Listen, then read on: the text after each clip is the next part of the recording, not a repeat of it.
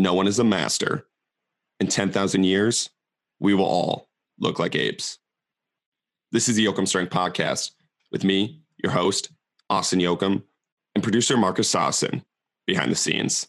Today, I kind of want to review our summer training sessions with you guys. A lot of times we post these 15-second clips or these 1-minute clips on Instagram, and you guys get a little taste or a little nugget of what we do with our training, and we kind of get to show the highlights of it. But today, I kind of want to give you guys a little bit of a 45-minute to an hour kind of talk and conversation of what we actually did, kind of the things that we really, really liked, the things that grew on us this summer, things that we learned this summer, and then some of the things that we wanted to change, some of the things that we really didn't enjoy and kind of want to change and grow with going forward. And that's why I think a quote fits really well is kind of everybody thinks they're this master. And if you look back on your programs in a year and 5 years, you're going to think you're a fool. You're going to think you're an ape. So just kind of continue that thought process. And today I have with me Carter Schmitz, who was on episode 28. And during that episode, you got to see our connection and just got to see kind of the talk. And I kind of tried to manifest Carter to become a Yoakum Strength coach. And we actually got it to happen this summer. And he was leading one of our night sessions group. So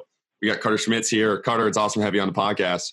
No, thanks for having me, my man. I really appreciate you pulling me along this summer. I really appreciate being able to tag along, be one with your thoughts, and get to dominate this summer together. Yeah, it was a blast. Like I mentioned earlier, we got to have Carter lead one of our later groups in the day, and I think it's going to be cool just to have this conversation with you of kind of and we got to do it like day in and day out and just have some of these reviews, but to actually sit down and unpack some of our training thoughts from this summer and kind of what we liked, what we didn't like, and how to grow from all this. Yeah, it's going to be absolutely awesome. Every conversation we have seems to get my thoughts going a million miles a second. So I always walk away from conversations thinking more than I walked in with, I feel like. And that's awesome. I mean, that's where growth happens. That's how we're going to be better next summer and then moving forward.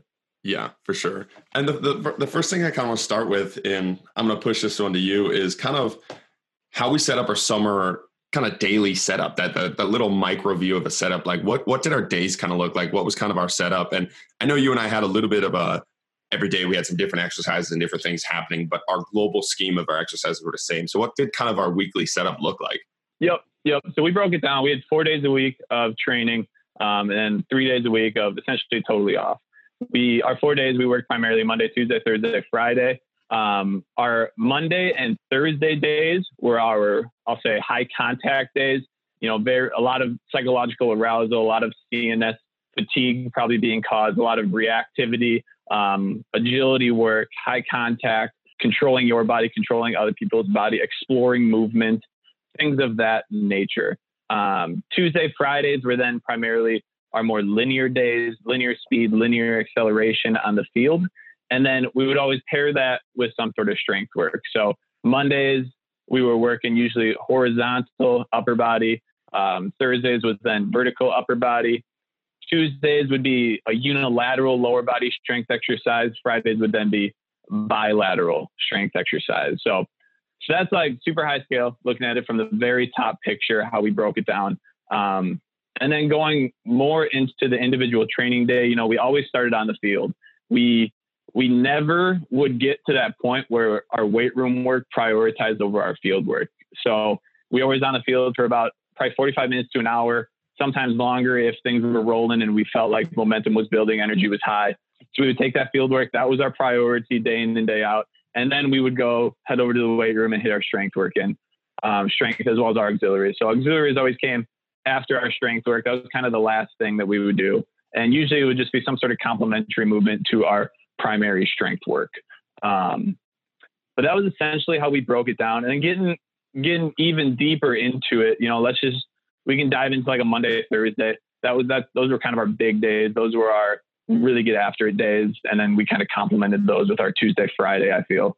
But so what an agility or high contact day would look like for us would be, guys would show up, we would get a little bit of a structured warm up and we would hit some of the big things that we were after, ankle mobility, increased muscle temp, increased CNS activation, kind of that stuff. And what I found was that, the first 10 minutes of structured warm up was really the place for me to grow with my guys and to build a relationship with my athletes. You're shooting the shit kind of, you're talking about talking about baseball, you're talking about, football, you're talking about whatever. Don't laugh at me. I know the Brewers aren't playing well this lately. So that's kind of where you build that relationship with your athletes. I felt like that was where we truly bonded. And then from there, we would transition into either we'd go directly into our movement of the day, we would call it, which would be some sort of crawling, some sort of rolling movement, some sort of maybe like a stick avoidance drill where we would have them in a bear crawl position and we would be moving a PVC pipe around and forcing them to avoid it, find new positioning, try and solve the movement solution or solve the movement problem that we were offering them in a very low impact way. We weren't looking to totally like get after them right away with this movement. We just wanted to get them to explore a little bit in the first 10 minutes. Occasionally, this is the time that we would fill with a low impact competitive environment. So maybe a spike ball, some sort of bear crawl. I know I did a lot with like bear crawls and like cone type games where you're trying to knock cones off the other person's back. And this would be kind of where you institute those things. Try and get some competitiveness early in the training session. I felt like it really built energy levels. I felt like it did way more to boost like CNS activation than simple, straight ahead buildups would do or anything like that. And then the big thing is, they find new movements during these types of competitive environments and during these games. So that was the big thing. So after we would get into that, into our movement of the day, then we would get into body control, which was kind of a big element I felt of our summer programming, especially with our football guys. And so that would be, controlling your body and also simultaneously trying to control somebody else's body. So maybe we're doing bear crawl pushing drills against one another. Maybe we're doing plank wars where you're facing somebody in a plank and you're trying to pull each other out from that plank, trying to have them lose stability and fall. There were so many different varieties that we did. Maybe it was like bear crawling while you're kind of like pushing and prodding on your opponent, trying to get them to fall over. Stick wars where you're pulling and pushing on a stick, so just finding ways to increase contact, control your body, control somebody else's body at the same time. Because in the end, so much of football, so much of sport really is just that. So then we would move on from body control and we would get into our agility work, which essentially, we as coaches would try and formulate and try to build some environment that the athletes would then have to navigate. So they would have some sort of reactivity in there. There would be some sort of perception action coupling where they have to navigate and through their movement solve the problem. Maybe, we did a lot of like razzle, which is kind of like an ultimate frisbee, but with a football. We did a lot of 1v1 type environments where you have a defender in front of you and you're simply trying to get by them. T-shirt tag, where you got T-shirts sticking out of your back of your shorts, like a tail essentially, and you're trying to pull everyone else's. So that was our agility work. And usually by then we're on the field probably about an hour, and then we transition into the weight room. So once we get into the weight room, we're talking some sort of plyo, some sort of power-based movement first usually, and then we get into our strength work. And our strength work really depended on the day. I broke it down usually it was like horizontal upper or vertical upper, unilateral lower or bilateral lower. And we really took that. And this was one thing that I really liked about our programming was how, we didn't really duplicate strength exercises on a week-to-week basis. If the athletes hex bar deadlifted really heavy this week, next week we came back with a Zercher squat or a front squat or some sort of different, all of these subtle different changes, I feel really challenge the body in new ways. And I would say load the body, but not always with a barbell.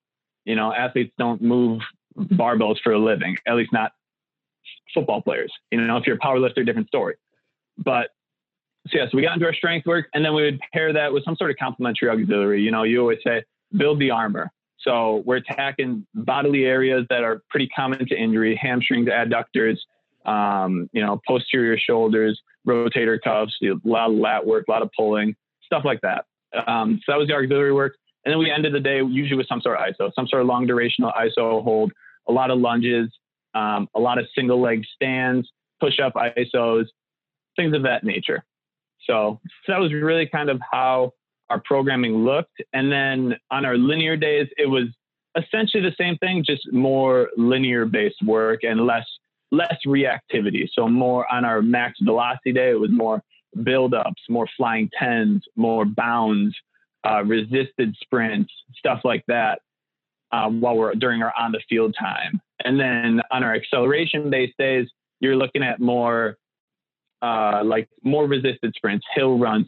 One of the coolest things I thought we did was actually our variation starts, is what we called it, which essentially is just a straight up 10-yard sprint, but every time you are starting that sprint in a new position. And that was something that you let the athletes pick. And some of my guys got really creative with it and would pick totally wild positions to come out of. And then once you sit in that position, you give them a go, and then everybody has to somehow find a way to sprint out of that position. And some of those positions that they found were so challenging to get out of and sprint, but that was good. That was what we were after. That was what we were looking for. So that was kind of high level breakdown of what our day-to-day looked like. Like I said, prioritizing the field work, that was our priority basically all summer with all of our guys. And then the weight room work kind of was that complement to it.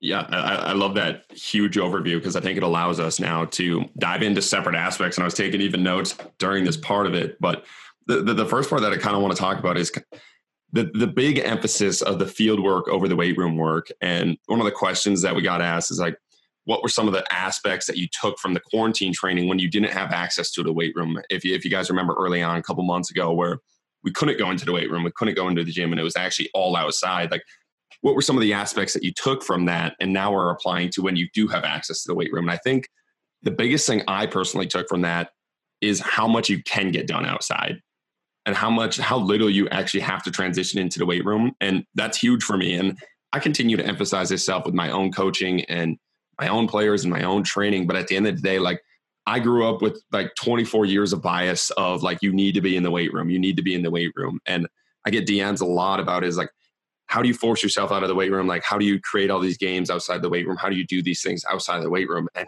the number one thing is like, you have to force yourself outside of the weight room.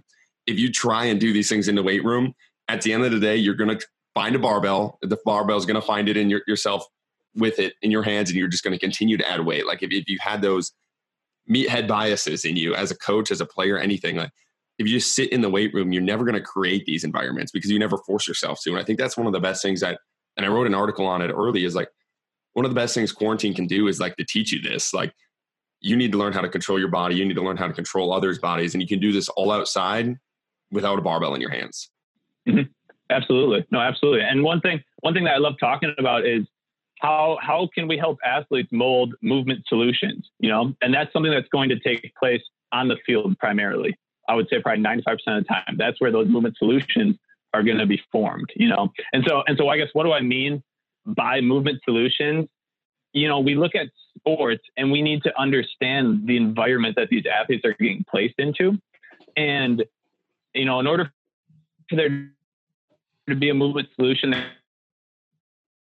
needs to be a problem. And that problem, I'm losing you, Carter. That made up a way to essentially build these environments in training and allow the athletes to explore these environments in training, because that's how they're going to mold these movement solutions. That's how they're going to fill their toolbox per se. And that's all going to take place on the field. Those are things that are going to take place on the field primarily. Yeah. And that's something like you mentioned when you try to break down the sport. And I think it's Mike Tucker that says this, but he's talking about how like there's no barbell at the 50-yard line, like there's at the 50-yard line, when you get there and you're trying to score a touchdown, you're trying to make that person miss.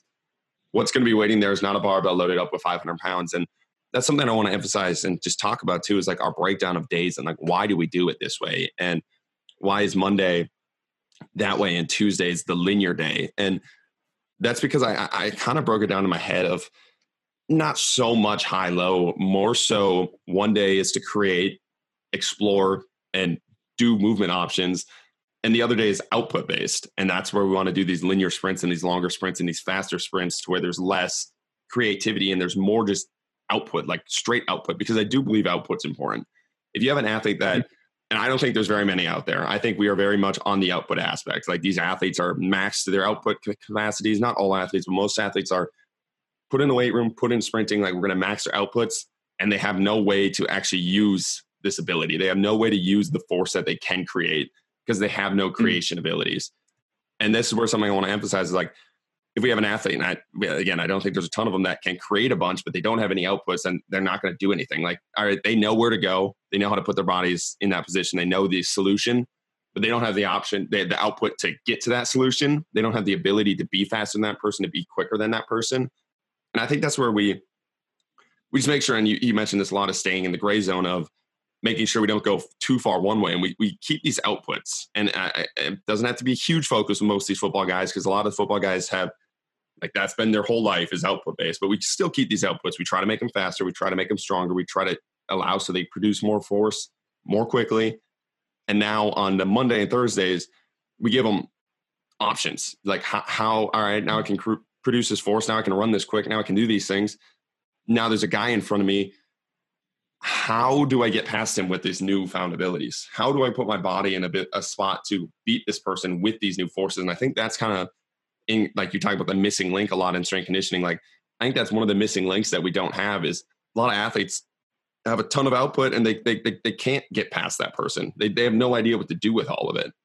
Mm-hmm. No, and that's absolutely awesome. That was one area I wanted to dive down a little bit during this conversation. It was something, and I wrote down, I wrote foundation versus exploration. And I think what you are getting at in terms of output is very synonymous kind of with what I'm thinking as I'm terming foundation, closed chain movements, closed chain both in the physical sense and the psychological sense, general force production, mobility, all of the power production, all those things kind of that we view as foundational in a sense.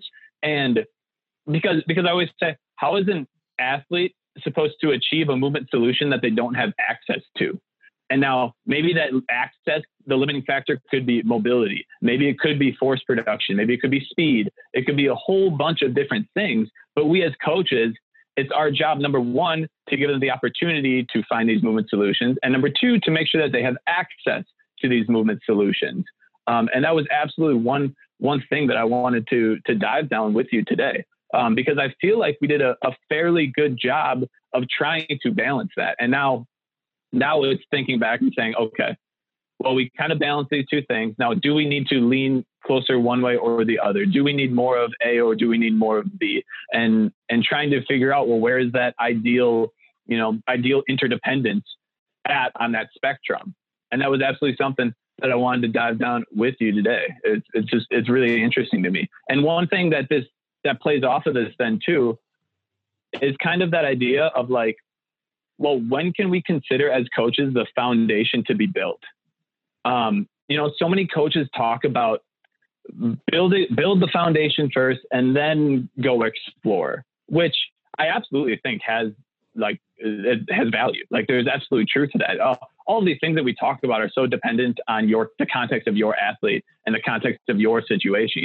If I was working with high schoolers, a larger priority would probably be based on, foundation per se, but I wouldn't totally let exploration go out the window. I think there's value there. So it's just all about how you balance these two ideals. But anyway, what I was getting at is, when can we consider that foundation to be built? Like, is there a line to that foundation? Is it when they double their body weight in squatting? Like, I don't know, like maybe. Is it when they get, 1.5 times their bench? Like, maybe, you know what I mean? Like, why are these movements the measuring tool? That's a whole nother conversation, is why are these movements? Why is the squat? Why is the bench? Why is the deadlift? Why do we measure athletes based on these? Because maybe they're not the best. But then it's just like, okay, well, then do we look at like velocity? Well, when can we consider the foundation to be built? When will they have the mobility? When will they have the force production abilities? When will they have the power output, the force reserve? All of these different things to then say as coaches, oh, now we can go explore. Like, no, in my mind, they're synonymous. Like, they need to compound one another. You need to build the foundation while still allowing for exploration. And that's something that I felt like we did pretty well. And now it's just about reviewing and saying, okay, did we lean too heavy one way or the other? Yeah. And this is like, you mentioned a little bit, but it used to be all like force, like in the strength conditioning world, it was all force. Like, hey, we're going to get these athletes stronger. And then recently it's like the woke coaches, like the new coaches, now it's all force velocity. And like to me, those are still like force and velocity are both output, that it's still that foundation aspect that you talk about. So like, how do we create this? Because now, like the deeming quality of like how do we know if an athlete's deficient? How do we know if an athlete is ready? Is that force velocity chart? All right, they're super high force. We need the work velocity, which I understand, I get it. But how can we create a force velocity exploration curve? A force velocity solution curve to where it has all three of these things in there? Because I don't care if they have force and velocity if they don't have a solution. And we're just talking about football here. Now let's talk about baseball. Like, athlete's super strong. Like, how, can he throw a baseball? Like, can he see what's coming at him? Because he have a ton of hitting solutions to the problems that he's going to see when that baseball comes in. None of that force velocity matters at all if he doesn't. And I was having a conversation with a coach, and he was talking about how, like, well, that just means like they suck at their sport. Like, we're going to work on the force velocity things, and if they can't do the rest of it, like, then they just suck at their sport. I'm like, yeah, no shit. But our job is to get them to not suck at their sport. Like, that's our entire job. Like, you can pat yourself on the back all day for these output solutions, but if you want to be a sports performance coach and they still suck at their sport, and you just say, oh, it's just because you suck at your sport, then you're not doing your job and you need to get cut. Like, you need to take that salary cut because you're not doing what you're supposed to do. You're doing what you want to do, which is give yourself that pat on the back for the force velocity curve. And that's like, at the end of the day, like, the question is, how do we make our athletes not bad at their sport? What is their weak link? How are they deficient? And I think that's where you mentioned, like, maybe for some athletes, they're high in force, low in velocity, high in output solutions, high in solutions. And then we do look at that velocity aspect and we bring that up to the rest of them. But I would say most athletes are going to be high in force, low in velocity, low in creativity, like low in solutions. And then we work on these two things and we leave that one alone. But I just feel like that force aspect is drilled, and it just comes to that law of diminishing returns, so where we're not getting a ton more out of it. And even if you're adding 5 pounds to that squat, 5 pounds to that bench, like, what is it actually doing for your athlete on the field? Are they still sucking at their sport? And if you're right with that as a sports coach, I'm like, you're not doing your job, dude. Like, at the end of the day, your job is not to add 5 pounds to their squat. Your job is to make them suck less at their sport. Yeah, absolutely. And then the next point of that is like, well, okay, that's great. Now we are very output driven. Well, how do we as coaches actually improve that skill? Like, how do we make them better at their sport? Because so many strength coaches do that. It's like not their priority. But I think there are so many ways that we can have them improve their sport without actually playing their sport. And I personally think a lot of it comes down to, again, something that I felt we did fairly well in instituting this year, or we improved upon, and maybe even we need to take further, but that is giving the athletes autonomy, giving the athletes some sort of control over their program, over allowing them to take ownership of their training session in a way. Because so often I feel that, we are raised to follow directions, and we're raised to follow in, like, listen to our teachers, listen to our coaches, do as they say. And then not enough are we given an opportunity to explore. Maybe it's in the school setting or the sports setting as you're being raised and coming up. We're doing all these closed chain drills, and not enough are kids given the opportunity to explore and create on their own, because that's where, number one, true learning and true growth is going to happen, is when you're given that opportunity to explore. And that's also where you are going to become more creative. I think creativity is a compounding thing. As you are creative, you're going to generate more thoughts, and that's going to lead to more thoughts. That's going to lead to more. And it's just this barrel rolling down a hill that's going to keep compounding and get faster and faster and faster. And one thing that makes me think of, and I wrote this in one of my recent articles, was that, like, I gave the example of two teachers, and teacher A and teacher B, and it's time for a big project. Well, teacher A is going to give you a rubric. It's going to tell you exactly what to do, how to do it. If you have a question, you go to teacher A, and they're going to tell you the answer. They're going to tell you the next step. They're going to tell you how to keep you on your path. Teacher B isn't going to give you a rubric. They're just going to simply explain, this is the task, go for it.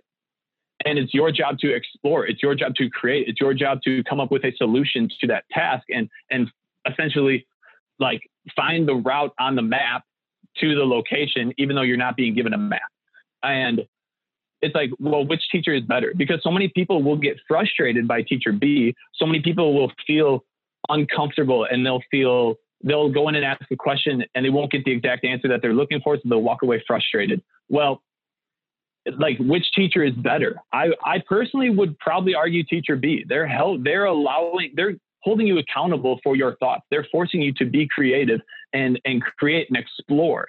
This makes me think of the example that was in Range by David Epstein, which was a book that I talked about a lot on our first podcast, but he talked about an example of, I think it was at the Air Force Academy, where essentially students have to take a Calc 1 class, they have to take Calc 2, and then from there they go on to more advanced math science classes. Well, they looked at, and so some background, Calc 1 and Calc 2, they're standardized exams. There's hundreds of different professors that teach them, and there's like standardized evaluations at the end. So what they did is they looked at the students that performed really well on these standardized exams in Calc 1. They looked at the professors that were received very high evaluations and very high test scores. And what they found is that students who performed poorly in future classes, in Calc 1, future math classes, all of that stuff, usually had a professor in Calc 1 that achieved high test scores, that achieved high peer evaluation and stuff like that. And essentially what they concluded is that the teachers and the professors in Calc 1 that forced a deeper learning, that forced you to be uncomfortable, expand your knowledge base, while they weren't specifically preparing you for the test, they were preparing you for your future. They were preparing you for future classes. While these other professors that achieved very high evaluation, very high test scores, were preparing you for the test, but your students were struggling in the future because they didn't get deeper than that. They didn't get deeper than the test. They told you, yeah, the answer to question 3 is going to be A, not literally, but in that sense. So then you got the question right. You gave them a high evaluation because you got a high grade. You moved on, but then you struggled. And so where did I start with this? Oh, giving the athletes autonomy and allowing them to explore, giving them an uncomfortable environment. You know, Brett Bartholomew talks all the time about giving athletes a safe space or giving coaches a safe space to fail. And that's essentially how I feel we can help these athletes improve in the context of their sport, is by giving them autonomy to make decisions and allowing them to be creative. Because, you know, when I was an athlete, I personally would have really struggled with being given ownership and forced to make decisions, forced to be creative. That just wasn't really who I am. You know, I followed directions. I listened to my coaches, maybe went a little above and beyond, and like, that was it. That was where I stopped. But if you would have asked me and put me in a situation to maybe like be a leader or try and solve a puzzle or create a solution to something where like the path is not particularly explained to me, I would have probably struggled. And I think a lot of athletes are in that boat simply because of how we're raised to follow directions. And so that's something that I think we need to break that as coaches. And that's something that's going to have transfer when they are on the field and forced to make their own decisions, forced to solve their environment without the help of the coaches, because the coach is standing on the sideline. Yeah. And I think, it comes back to, though, and as a coach, as a teacher, as a leader in your community, can you handle that pressure? You know, because can you handle the chaos? And this is what it comes down to. And I keep bringing it back to this, but it's the coach's fault. Like, it's that teacher's fault, because they don't want to have to do the hard thing.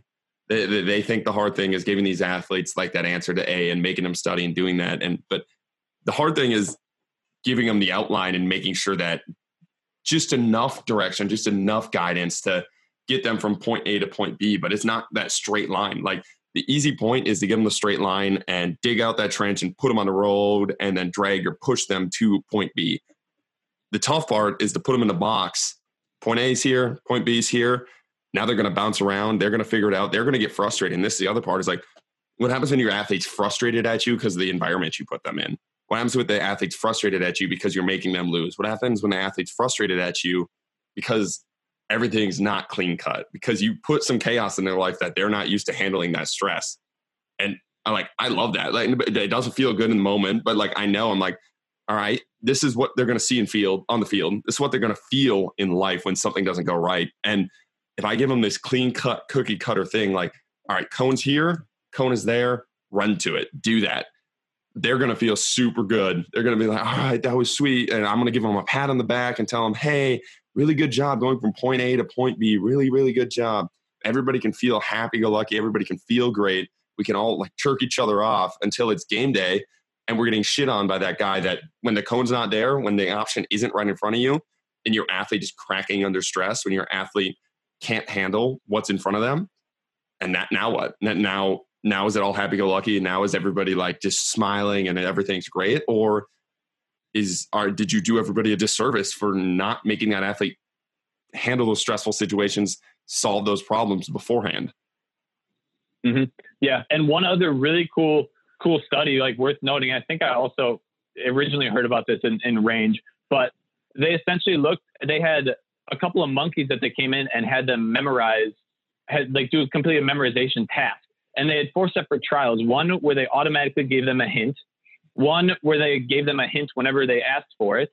One where they gave them a limited number of hints, and one where they gave them no hints whatsoever. Okay. So this is very synonymous with a coach going in and telling the athlete how to complete the problem, or telling them exactly how to complete the problem when they ask or when they have a question, or simply not giving them the answer and allowing them to discover, or helping guide them along their way, but not giving them the direct solution. And essentially what they found is that in the trial where no hints were given, well, let me back up a sec. So they had essentially like 3 or 4 practice trials, and then they had a game day. And on that game day, they were given, all 4 trials were given no hints whatsoever. Okay. So as they're practicing, as they're working up towards it, the groups that were given hints appeared to be improving rapidly. They appeared to be doing so much better than this group that was not given any hints, because they were uncomfortable. They were struggling. They couldn't get it down. And then all of a sudden game day rolled around, and now even playing field, no one's given any hints. Who do you think performed best? The group that was given no hints along the way. The group that was slowly building through the struggle, through the uncomfortability. And I think that's absolutely something that can translate to movement and to sport as a whole. It's really interesting. You know, my sister is absolutely awesome. She's a D1 basketball player. She's a beast. I look up to her so much. But in the summertime, whenever we're home, we'll head over to the gym, and I always get to like rebound for her as she shoots. And it's so fun to watch, because she will shoot 90% from 3, you know, as she's just working around the perimeter. She'll be like 90%, just like Steph Curry. It's unreal. I'm in awe every time. But then I walk away from that training session and I think, like, are we getting better every time that we're shooting 90% in practice like this? Are we actually improving? Is there value here? And so what we've started to do is, like, we add unpredictability, we add reactivity, we add an opponent, we add the pass arriving in different positions, because no way, not a chance in a game are you getting it in your hip pocket every single time. You know what I mean? And when that happens, she then starts shooting, you know, 70%, 65%, 75%, whatever it might be. And she'll walk away feeling slightly more frustrated. Well, how can we as coaches get that into the athlete's mind and say, no, like I understand it doesn't feel as good. I understand you're walking away a little frustrated, but this is what's going to help you along the way. This is what's going to lead to big time game day performances. Hopefully, is this uncomfortability, is this the struggle through the process. Yeah. And I love that, because you have that athlete that is super competitive and super pushing forward, and we'll be pissed about that 70% and 65%. And that's where it's just on you as a coach to make sure they know why, you know, like why we're doing these things. And I think it all comes back to that, is like, why are you making me fail when I could shoot that 90%? You know, like why does that athlete get to do that and look great during this time and feel good about themselves when I have to do this? And I think instead of just being like that monkey trial and just like they have no idea what's going on, they're just being put through game day. Like, as a coach, your job is to be like, all right, you're not going to feel great during these sessions. You are going to fail. And here's why. Laying that out and just making sure that open line of communication is there. No, 100%. 100%. That's awesome. And then I want to bring it back to, and I think we kind of went on the tangent of like life and what the world is actually doing with this so much boxed in thinking, but kind of drawing it back to our actual field of like the agility drills and giving our athletes autonomy is something that I really enjoyed this summer. Is almost all of the agility games. So you said we played Razzle a bunch, and that's true. But I probably played 200 different variations of Razzle this summer, and I just call it the same game and call the same thing. But you want to talk about creating environments and creating something different. The amount of options that there are, the amount of different court sizes, different variations of the starts, different, like if you give your athletes the ability to make that, create the environment, come up with something new, force them to come up with a rule. And that was the coolest part, is like starting the summer off. If I ask the athletes, like, all right, I need a rule, I need something here, I need a wrinkle added to this game, so it's something new to you guys. Man, it was like pulling teeth. It was literally like pulling teeth out of these guys because they were so nervous. Like they never had to tell a coach what to do. They never had to come up with an option. And by the end of the summer, we'd have conversations like we'd play a couple of games. Like, hey, I think it would be cool if we did this. I think it'd be cool if we did that. I think it'd be cool if we added this. And adding those wrinkles to the game, and this is how the autonomy ties in. Like that's how I created all my agility games. Is I have a goal, I have an idea that I drew up on my sheet of paper. I bring it out to the field, and 90% of the time it sucked, and the athlete would fix it and come up with a much better environment and a much better game and something that's freaking awesome by the time we're done with it. Mm-hmm. Yeah, no, absolutely. And what you end up doing with these agility drills is usually not even close to where you started with them. Oftentimes, you just keep compounding and growing. I remember I would ask one of our players who's a defensive lineman, that's like, okay, this is what we're doing. What could we change with this to make it more similar to what you're seeing on the field? What could we change with this? And for him, it was simply, we were entering the environment using 180-degree turns. And he said, simply, instead of 180-degree turns, let's make them 90-degree turns. Because as a defensive lineman, he was noted how very rarely am I ever totally twisting my hips, turning the other direction. It's very often, in this 90-degree range in front of me. And I was like, well, that's really interesting. I never even thought about that. So that was something small, one small example that we could implement into our game, where it's like, hey, this will be more similar to what you're seeing on the field, more similar to the environment that you're facing on the field, simply in our training session. Yeah. And like you said, the small changes, and I had a very same situation, but with an offense lineman and moving a cone to a certain part, and just it seems so simple. Like you talk about like a 180-degree and 90-degree, but unless you ask your athletes, like you're never going to know that. You're never going to know that's what they're feeling. This is what it is. And once they have that control, and they're like, it just makes so much more sense. And it just takes an athlete's perspective, somebody that actually has real skin in the game in the moment, to come up with, into snap of my hands, as long as you allow them to do that. Mm-hmm. Yeah, no, for sure. And further, it's, it just goes back to the idea of giving them autonomy. And the other thing it goes back to is building that relationship with your athlete early. One of the first things I said was like, through that structured warm-up, was like building a relationship with your athletes. And I think that's something that's huge when it comes to these types of things, when you're giving them autonomy and helping them mold the environment, is that you need to have a comfortable relationship with them that gives them the freedom, gives them that safe space to fail, and gives them the freedom to make decisions and be a advocate and be part of the training session and take ownership of it. Yeah. And that's the foundation of everything. I kind of want to transition now. We've talked a lot about the field work into the weight room. And one of the big changes for me this year, and this is the first time I've implemented it, was the weekly change of main exercises, the weekly change of our strength work. And I was very much into, and I when I was in high school, I did a linear approach of literally you do the same main exercise for 15 weeks straight, just different loads, different percentages. Then I got super into the DeFranco 3-week loading, which helped a ton. But still, by the end of those 3 weeks, like if you're an athlete that's really pushing yourself, doing that same lift for 3 weeks, adding weight every single time, like it wrecks your body. Like you do not feel great by the end of those 3 weeks because you've pushed that lift to the max. Something, and I just talking with Grant Fowler and just a lot of other guys out there, is like changing it every single week. And this is something I saw like right away with the athletes, is the amount of fatigue we got from those barbell lifts so much lower. Like it was night and day lower every single week. We go, let's say 1 week you would do, and we have a goal. Like, so we started with RDL's 5-rep max. That was our start 5-rep max. We'd come back to those in 12 weeks, which we did. And every single guy PR'd on those like it was nothing. They hadn't done them in 12 weeks. They just got globally stronger. But every week we start with those RDLs for 5-rep max. Next week, we're going to come back and we're going to squat.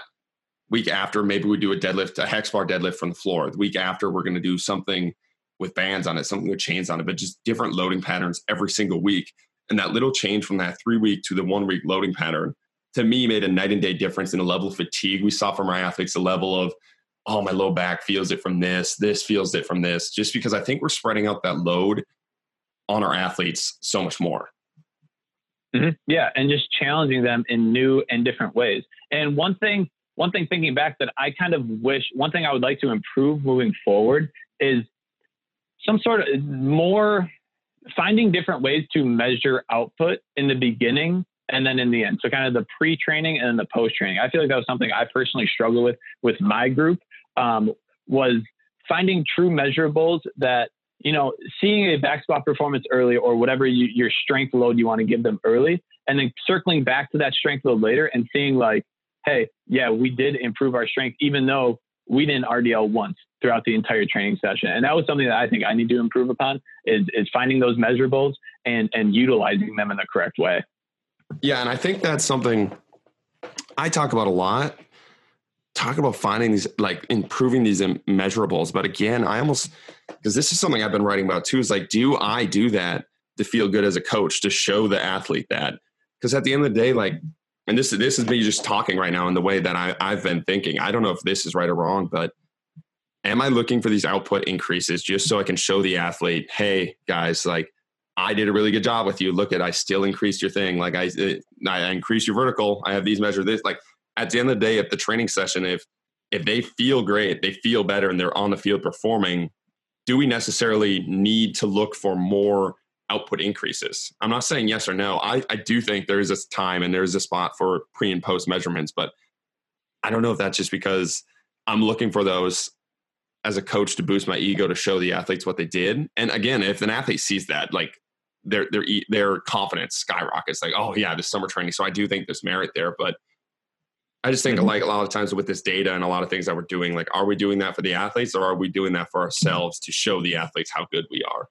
Yeah. And that's really interesting. I guess I think back to when I was an athlete, and I know you were in a similar boat as me here, was that like seeing those weight room numbers went up was something that you really enjoyed. And so it was almost like a psychological kick. But you're absolutely right in saying that, well, as coaches, we need to, you know, navigate the minutia. Like we need to navigate, well, what is true and what is simply present because it's always been there, you know? And so that's a very interesting point you bring up, because like I think back to when I was an athlete, I think that was something that I really looked up to, was seeing my numbers increase in the weight room, thinking I'm becoming a better athlete. And so maybe it's about, I don't know, it's a great question, because it's like, is it about not having the numbers at all because they're not needed, or about finding the correct measurables? You know, that's kind of the question.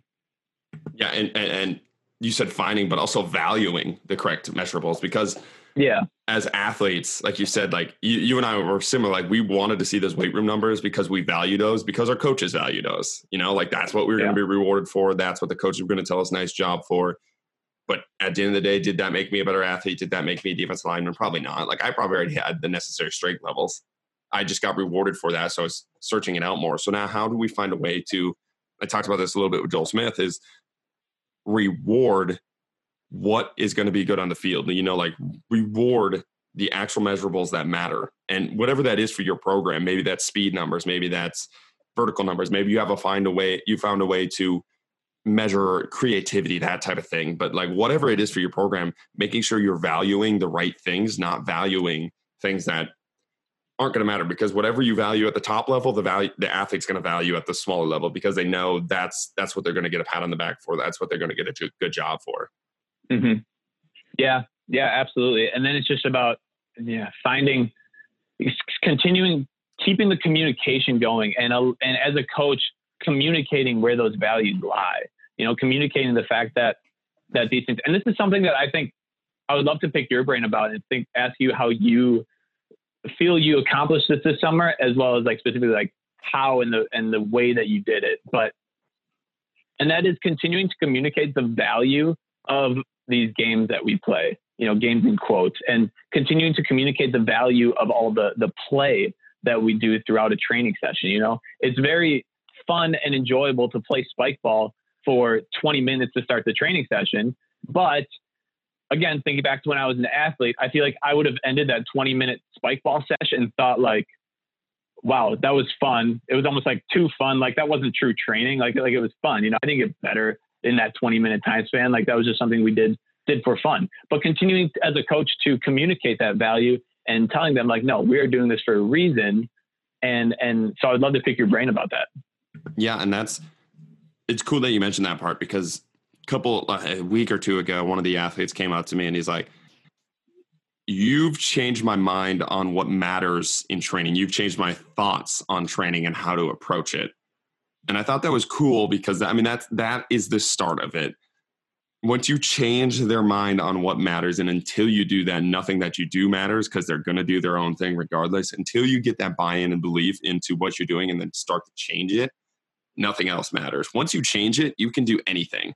Like once I worked with that athlete and told him why we're doing spike ball, the positions it does, and once I showed him the post that I wrote about it, like how much better we're going to feel, how much better we're going to move, how many more solutions we're going to have, some of the shoulder issues we have when we're diving, when we're falling, we're getting the competitive edge up, these type of things. Once I got that into his head and that little seed, and then he bought into that, then we can do anything with him. Then spike ball, at the end of it, he's like, yes, this is what matters. We're going to go squat today. But that game-based thing we did at the beginning, like that is the number one priority. And the only way to do that is to continue to emphasize it, fully believe it yourself as a coach. Like this is the other thing. And I totally had to switch the last year and a half, switch up how I rewarded people. Cause it used to be like, you'd see a guy lift a lot of weight and it would be like, you just naturally as a coach, you want to say, good job. Like you saw that weight being moved and you're like, hell yeah, let's go. And you would have the music playing for that. And that's when it would be competitive. That's when the coach is paying attention, not paying attention during your sprints, that type of thing. And you're valuing that. You can talk all you want about movement. If in the weight room, you guys are getting jacked up, that's when you're slapping your athletes. That's when you're getting hyped up with your athletes. What are they going to value? Like they're going to value that weight room session. And that's where I had to start to switch. I'm like, oh shit, what do I value? It's when an athlete makes a sweet diving play in spike ball. It's when an athlete comes up with a new cool solution for variation starts, for bear crawls, for that. That is, and I think I messed it up a couple times, but I have actively been thinking, all right, when do I say good job? It's when they come up with something new. It's when they have a creative solution, when they do something. And that's when they start to be like, oh, this is what he's going to give me a pat on the back for. And it sounds kind of messed up because like some psychological trick that you're playing on your athletes. But if it's helping them in the end, and that's what you're valuing in the end, and you start to train them in quotations to continue to push these barriers, then they're just going to do it as long as they believe in you, and we're in the private training sector right now. Like if they're coming to you, they believe in you in some regard, like at least in this regard, like there's some training centers that are babies, like they just drop off their kids. So it's an hour that they get babysat for. But in our small private training sector, like these athletes are coming to you because they believe in you. So now just continue to reemphasize these things and to continue to show them what you believe in. They believe in you. Now you believe in this. Now they're going to value those things. Yeah. 100%. Where the coach values is where the athlete will learn to also value, because that was why we valued the weight room so much when we were younger, because that was where coaches got hyped. That was where we felt energized, but if we can transition that into the field when creative solutions are being created, well, that will then become more valued as time goes on. And one thing I wanted to dive into there is a little, because we started talking about it, is spike ball. How we use spike ball and how I feel it was important to our training sessions. And because one really interesting thing was that a lot of your guys kind of struggled with spike ball early on. Like they weren't very good, but by the end of summer, they were competing, you know what I mean? They were up to snuff. Like they were crushing spike ball. And so seeing that learning curve and seeing how quickly they were able to adapt to the game, learn the game, and adjust their movement accordingly was something that was really, really cool. And so now as coaches, it's about, okay, now how can we find a new game? What can we take from spike ball and incorporate somewhere else to allow them to have a similar learning curve next summer? Give them some sort of new tool that they can add to their toolbox, because spike ball is great, but it's not. Spike ball is the vehicle. You know what I mean? It's simply one way of doing it. It's a tool to the end, that the solution that we crave, which is movement variability, which is movement learning, which is at the time of a warm-up, CNS activation, and all the benefits of a warm-up. So now it's about what other games can we implement that's going to achieve similar solutions and allow them to have a similar learning curve next summer. Yeah, and exactly something that I've been writing about is like, again, the goal is not to master the game. And when you play something over and over and over again, you start to become a master of the game. It becomes very similar to the barbell, like the game of the barbell. A lot of athletes' goal is to master the barbell, master the squat, add more weight to the squat, and become a master at that individual thing. When you become a master at that individual thing, it's taking away from other things that you could be doing during that time. Your goal, you should have one goal. Whatever that goal is, it's to become a master of that. As a football player, your goal should become a master of your position. Everything else is a vehicle and a tool to get you to become a master of that position. So how can we give you as many tools as possible? So like you said, like some of my thought processes is like, how can we sub out spike ball and using spike ball? And this is just one example of it, but using spike ball some days to use that, but also using a game like handball, using a game like ultimate frisbee, just to where we can explore, just so they're almost not getting too good and not mastering so much of a single game, but we're exploring them to things they suck at. All right, now they have to throw a frisbee. They get that action in there. They still have to read a field. Now they're moving. They have to catch a different object. They have to use their eyes, use their hands in a different way. They got a handball now. They have to learn a different zone. They have to learn a different playing style. How much space do they have? How much time do they have with this ball? Now they have to catch a round ball. Like, how can we use these things as tools again, and not making sure a tool is not becoming a master, like a tool is not becoming the goal, because our goal should have one global goal. Whatever that goal is for you as an athlete, make sure that goal is the goal, because most of the time it's not. Most of the time you want to become a better football player, and you do it by making the goal of becoming the best Olympic lifter, making the goal of becoming the best sprinter, making the goal of becoming the best, whatever you want to call it, and making sure we stay out of that thought process and keeping the goal. Yeah, absolutely. And one really interesting quote that I read recently, I think it's from Bruce Lee, who I love Bruce Lee and value actually a lot of his thoughts. But he said, I fear not the man who has practiced 10,000 kicks once, but I fear the man who has practiced one kick 10,000 times. And it's kind of like, why? It's like what you're saying. We don't want to master one tool. We want to become adaptable. We want to obtain dexterity. And if you're a defensive lineman and have one pass rush move that you've practiced 10,000 times, you're going to be so easy to stop. Like, you're going to, like, no doubt, if you're a tennis player who has practiced your backhand 10,000 times, it's like, what happens when I give you a forehand, I think it's called, or whatever, on the other side. And so I almost like disagree with the quote in a sense, and nothing against Bruce Lee, because he also says, be formless, be like water. And I know that's something that you talk about all the time, is like molding to the environment that you're given and molding your movement to fit the environment in order to solve it. And so that was something that I read the other day that I almost like questioned, and it goes along perfectly with what you're saying, how we want to make athletes, we want to fill their toolbox. We want to fill their toolbox to the best of our abilities. Would you hire a carpenter who only carries around a hammer? Like, no, he has no value at all. He has one tool in his toolbox, quite literally. And so it's all about giving the athlete many different solutions. And that goes along with spike ball, but then also, okay, now what's next? What other games can we implement that we can incorporate into the warm-up that are low impact, that are going to increase movement solutions, increase movement variability, and allow them to explore their movement in a way, and also give them a new game that they're uncomfortable with that eventually they'll master. But the toughest part, we talked about this a little bit before starting recording here, was that it's easy for athletes, once they get really good at a game, to really want to play that game. It's tough to then implement a new game where it's like they're going to suck at it and they're going to struggle. And it's just continuing to remind them, like, you will get good at this eventually. And when you do, you'll see that growth that you've accomplished. But it's going to be a struggle to get there. We can't simply play spike ball all the time, because now you have mastered it, and the bang for our buck isn't quite there like it used to be.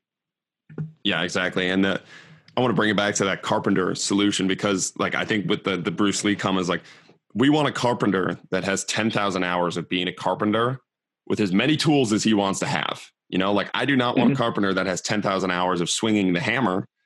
That's not what I want, because like you said, like if he's a master of swinging a hammer and he needs to use something else, like that is not going to do me any good. I want him to master being a carpenter with 10,000 hours. As many tools as he needs to do that, I do not care. Like whatever you need to use to do that. But I think, like you said, like most people are going to swear they're going to master the hammer. They're going to master the barbell. They're going to master spike ball, like whatever the hell it is. Like they're going to master that one thing, and they're not an actual master of their sport, but they trick themselves into being one. Like they tricked, all right, I mastered this.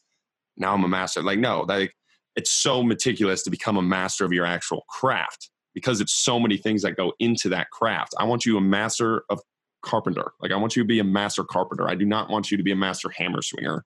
And just continue to keep emphasizing these things. And you said like, they don't want to switch it up. Like, and I think this is something cool again, because we're using spike ball as our example, because that we've got past the point, but they don't want to switch now because they're good at spike ball. And we bring this back to the weight room.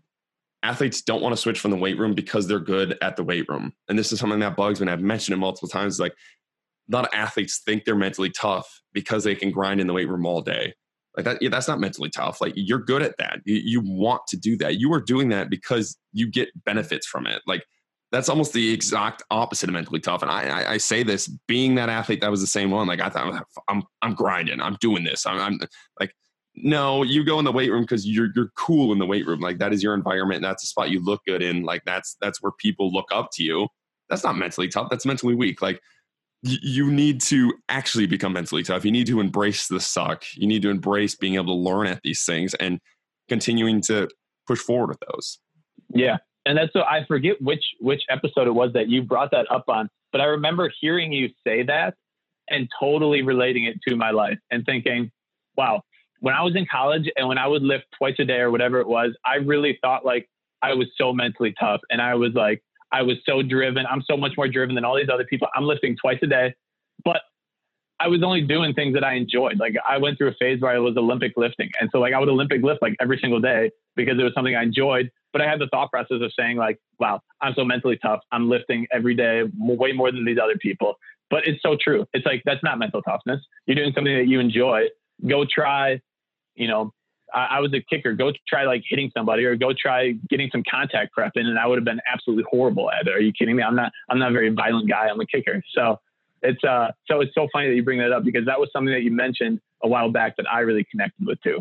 Yeah. And to kind of bring this podcast to the end, I want to bring up some things that we think we could change and improve upon. And we brought up the spike ball thing. And I think that's something that we talked both about a little bit, is like not emphasizing spike balls so much, but emphasizing those game-based movements and different solutions there. But the other thing I thought about during this podcast is one thing I really want to improve upon is like different ways to tackle without tackling and put ourselves into positions to tackle without tackle. Because a lot of times in those small-sided agility games, I always had their t-shirts be the flag, and I always put their t-shirt in the back of their pocket, and we would switch up the positions. Maybe it would be side pocket, front pocket. Front pocket was kind of dangerous because there's a lot of reaching for stuff they shouldn't reach for, but trying to find a way to switch up these tackle solutions. Maybe it is having two-hand touch. Maybe it is changing this up. And I bring this up because we're not going to do a full tackle situation in our environment that we have in the summer, but maybe it's adding flags. Maybe it's taking a hat off a person and just something different to make sure, because I noticed not halfway through, but a couple of weeks towards the end of the season, like now the guys knew how they were going to be tackled. So they would create non-game-like movements to where they would throw their butt away from the tackle. So the guy can't actually grab the shirt. So he's not actually avoiding the tackle. He's avoiding the guy reaching his shirt. So he's winning that game. But now the game isn't transitioning as much because they found a way to cheat the game, basically. So that was one thing that I want to talk about, is like different ways to do that. That is something that I definitely think we can improve upon for next season, is to make that almost more realistic, or at least change it up so they can't cheat it as much.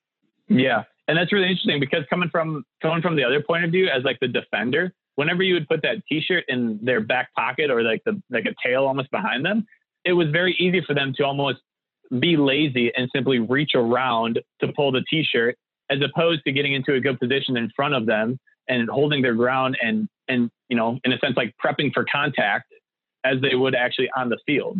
And so that's a really interesting point. I actually I haven't really thought about that, but it's very interesting how they found ways around the game essentially. And now for us as coaches, it's okay. Now what's the next step? Like how can we eliminate that and move on and continue to grow and make this game better? Yeah, and like you said, I love that you mentioned that point, because in some games it was really good when I wanted a high contact game and there wasn't a ton of running. It'd be like the t-shirt game where they had to get around the person and grab the shirt, and it turned into almost like sumo wrestling for the t-shirt. Love that. Where games where it's more running, a razzle type game, to where it almost encouraged a defender to get beat, because then the offensive guy's backside was to him. So like the defender would get beat and he would be able to pull the t-shirt and win. And it's almost encouraging like being slower than the offensive guy, because if you're faster than the offensive guy, he's still in front of you, then you have to reach around and you have a chance to get deked. So yeah, like you said, just finding a different way to emphasize that. Yeah, really good point. Really good point there. Yeah. Is there any other things that you can think of right now that room for improvement things kind of on the summer that you can kind of think of? Yeah. One big thing, a couple of big things that I wrote down here. One, specifically looking at my coaching, is communication, and continuing to try to find that balance between talking too much and not talking enough. I felt some days in training, I was way on one side where I was talking way too much. And then some days I felt like I was on the other side where I wasn't talking near enough, and I wasn't giving enough direction and giving them, putting them on the right path to solve the problem. And sometimes, the game didn't look exactly how I envisioned it, which is okay. Sometimes, like, that's totally cool. Sometimes, is that because athletes are creative. They're going to answer the problem in a different way than you initially think they're going to sometimes, which is very much okay. And it leads to great solutions and great drills, great environments.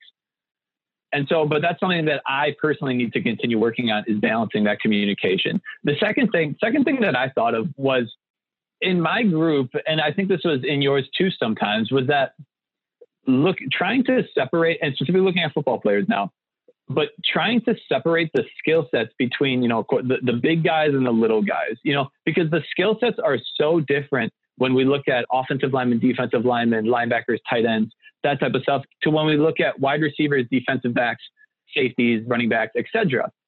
And so while there is absolutely benefits to having a D lineman work with receivers in this agility-based 1v1 t-shirt tag or whatever it might be, there's absolutely benefits there. Like, that will carry over.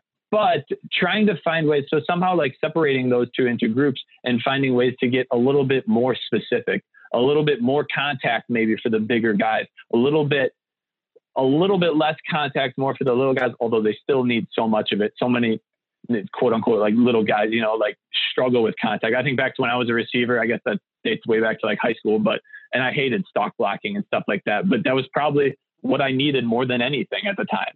And so trying to draw that line, but then of course you get into like, well, that line needs to be muddied in some way. Like, there needs to be carryover on both sides of that fence, but it's just about trying to draw a little bit of a line there and separating the two groups in some sort of way.